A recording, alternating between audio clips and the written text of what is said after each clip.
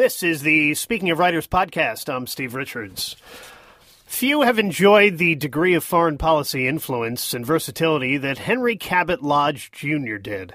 In the post-war era, perhaps only George Marshall, Henry Kissinger, and James Baker. Lodge, however, had the distinction of wielding that influence under presidents of both parties.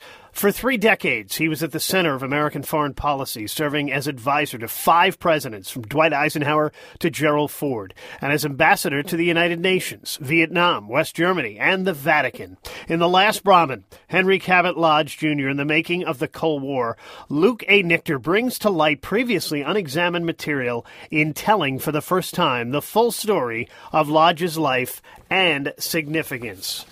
Luke Nichter is professor of history at Texas A&M University, Central Texas, and a National Endowment for the Humanities Fellow for 2020-2021. Nichter is a noted expert on Richard Nixon's 3,432 hours of secret White House tapes.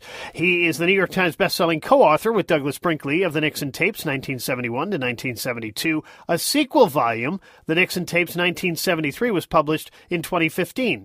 His work on The Nixon Tapes was the winner of the Arthur S. Link Warren F. Kuehl Prize for Documentary Editing, awarded by the Society for Historians of American Foreign Relations. His website, nixontapes.org, offers free access to the publicly released Nixon tapes as a public service. He also has a website, too, Luke Nichter, NICHTER.com. Happy to have Luke Nichter join me now here on Speaking of Writers. Luke, welcome to this program.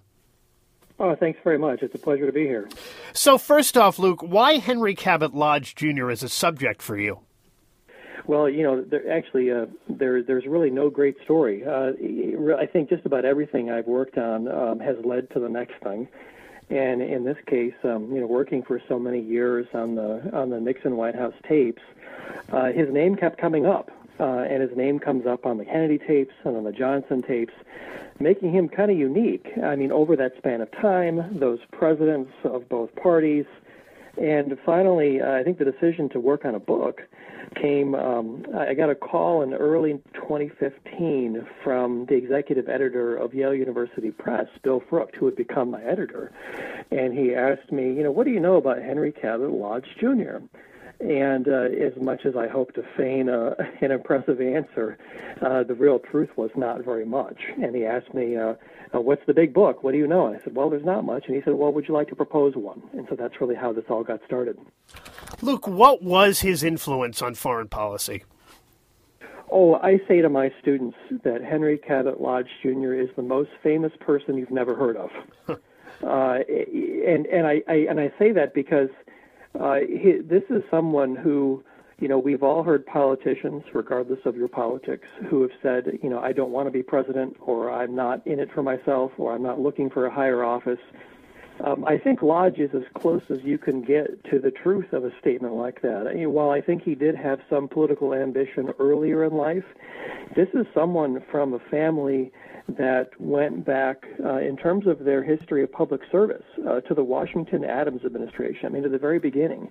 This is someone who knew presidents socially, whose own political status didn't matter in terms of a social status that was already well established.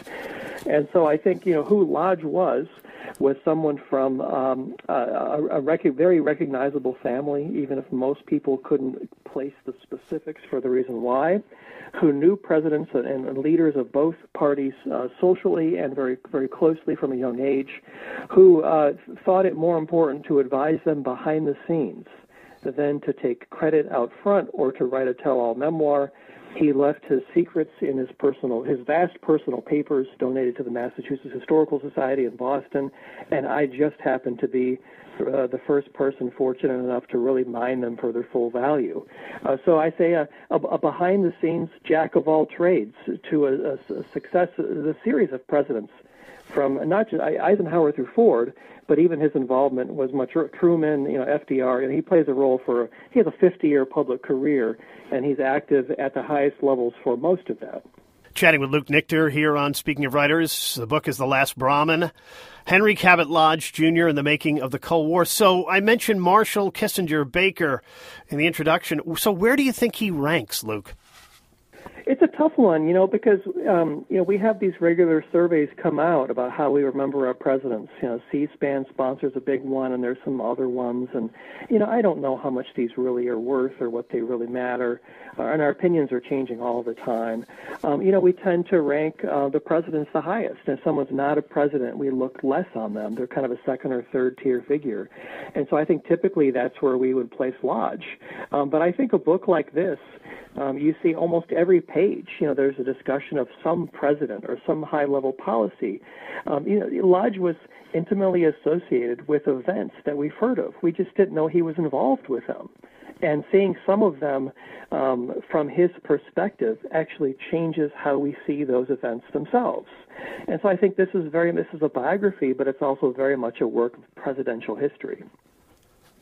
Henry Cabot Lodge, the first person in 1943 to see Dwight Eisenhower as a potential president. He entered Eisenhower in the 52 New Hampshire primary without the candidate's knowledge and crafted his political positions and managed his campaign. How did he do that without his knowledge?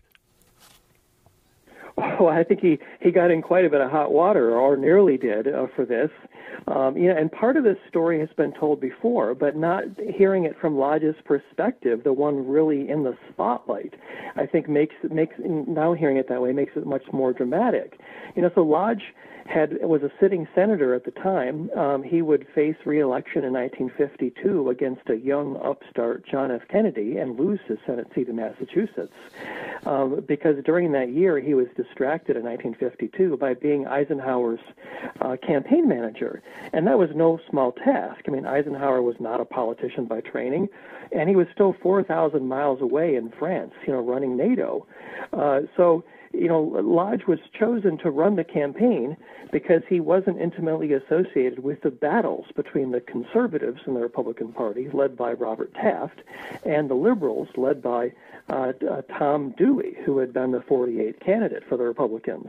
So Lodge was seen as kind of a compromise who could bridge across both halves of the party, someone acceptable, uniquely so, to Eisenhower. He'd first met in 1941 during maneuvers in Louisiana. Lodge had a long U.S. Army service. He knew him during wartime, and their friendship was unique among politicians because it was formed in the fire of World War II. So Lodge was a natural fit for the position of Eisenhower's campaign manager, and he knew the deadline was coming up in early January to file for that first primary, which back then was New Hampshire, not Iowa. And the governor, Sherman Adams, said, "You've got to make your decision." And so Lodge went ahead and did it. People weren't even sure at the time whether Eisenhower was a Democrat or Republican. There was speculation that he could run on either ticket because his policies were so middle of the road. So Lodge called a press conference on January 6th of 1952, and he not only announced that Eisenhower was running, but he announced that he'd run as a Republican and he would be entered in the New Hampshire primary, and Eisenhower only had one choice. At that time, if anyone's entered in the primary in New Hampshire, they're on the ballot unless they refute it. And so Eisenhower, through his silence, would be on the ballot. And his diary shows, as I show in the book, he was awfully hot. I mean, Lodge was in hot water as a result of this. But Eisenhower released this very kind of tepid statement that what Mr. Lodge said was mostly in accord with my own views, and the rest is history, and Eisenhower was on the ballot. And Eisenhower, of course, gets elected, and in the 50s, as UN ambassador, Lodge was effectively a second Secretary of State. We're chatting with Luke Nichter here on Speaking of Writers. His book is The Last Brahmin, Henry Cabot Lodge, Jr., and the Making of the Cold War. Luke, we move to the 60s now. He's called twice by JFK and Lyndon Johnson. What was that all about? Yeah, so I think Lodge was kind of an old-fashioned patriot, and he was called upon. He gave some of his best years of public service for Democratic presidents. I mean, Lodge was a very kind of middle-of-the-road, Massachusetts Republican. When we think of kind of northeastern Republicans, he fits that mold very well. And he made it clear to the Kennedy administration early on that he would be available for some role if the right role came about. He assumed a Democrat would be in office for 8 years, just as Eisenhower had been. And by that point, Lodge said, well, I'll be in my late 60s. It's too far enough away into the future for me to get a high-ranking appointment under a Republican. I make myself available to the Democrats. And as it turns out, he sure did. He got an appointment 2 times as our ambassador in Vietnam, largely viewed as the most difficult foreign policy assignment in the government overseas at the time. And he's there during really a kind of a very turbulent period when American involvement deepened, and it really became kind of a major war. And for more than a half century, the consensus has been that President Kennedy had no advance knowledge of the coup that destabilized the Republic of Vietnam and led to the deployment of the first U.S. combat troops. In the book, you reveal that Kennedy's authorization to Lodge, a remarkable discovery, changes our understanding of this chapter in American history. Yeah, the recording is interesting. I think I definitely I don't think it's going to be the final word on this. It's another important piece of the puzzle. With the declassification, it just takes so many decades to get records. And in this case, what we're talking about is, in the last 10 years, some other tapes and documents have surfaced from later in '63, shortly before Kennedy's own assassination, that suggest, kind of hint at a greater level of involvement in the coup that toppled South Vietnamese President Ngo Dinh Diem on November 1st and 2nd, 1963. Just kind of hinted that, there's maybe more to the story. And so here I happen to discover this recording that's kind of hiding in plain sight that the Kennedy Library told me they didn't think anyone had ever used or transcribed or published before. And I kind of, when I found it, I think an author who discovers something in the archives has a tendency to kind of be thrilled and exhilarated. And in fact, I was terrified because the potential that this was so important. I wanted to make sure I got it right, not to come to conclusions that were overstated, but also not to understate its importance. And so what I conclude in the book is that this recording from August 15th of 1963, it's Lodge's farewell in the Oval Office, one-on-one with Kennedy, before he even goes to Vietnam for the first time, a few months before the coup takes place, I interpret to be not quite an order for a coup, but Kennedy's green light that upon arrival in Saigon, he has approval for Lodge to talk to the coup plotters, to look into the possibility of a coup, and ultimately that Kennedy was not completely caught by surprise by the coup when it happened 2.5 months later, but that in fact this recording shows is that he was willing to tolerate a coup or to accept a coup as U.S. policy under certain conditions. And that's the part that's really new. There's been nothing this early, even before Lodge went to Saigon, which leads us to believe that the coup was really kind of baked into the appointment of Lodge in the first place. In our remaining moments with Luke Nichter, his book is The Last Brahmin, Henry Cabot Lodge, Jr. in the Making of the Cold War. What do you think Lodge's legacy is, Luke? Oh gosh, I'm certainly not so arrogant to think that I will have the last word. I think Lodge started as an enigma in this project. He really went out of his way to eschew public attention. He was chased by 8 editors to write a tell-all memoir or a comprehensive history of his life, and he wasn't going to do that. He did write 2 brief memoirs for Evan Thomas II. Of Harper and Row, and then went over to Norton.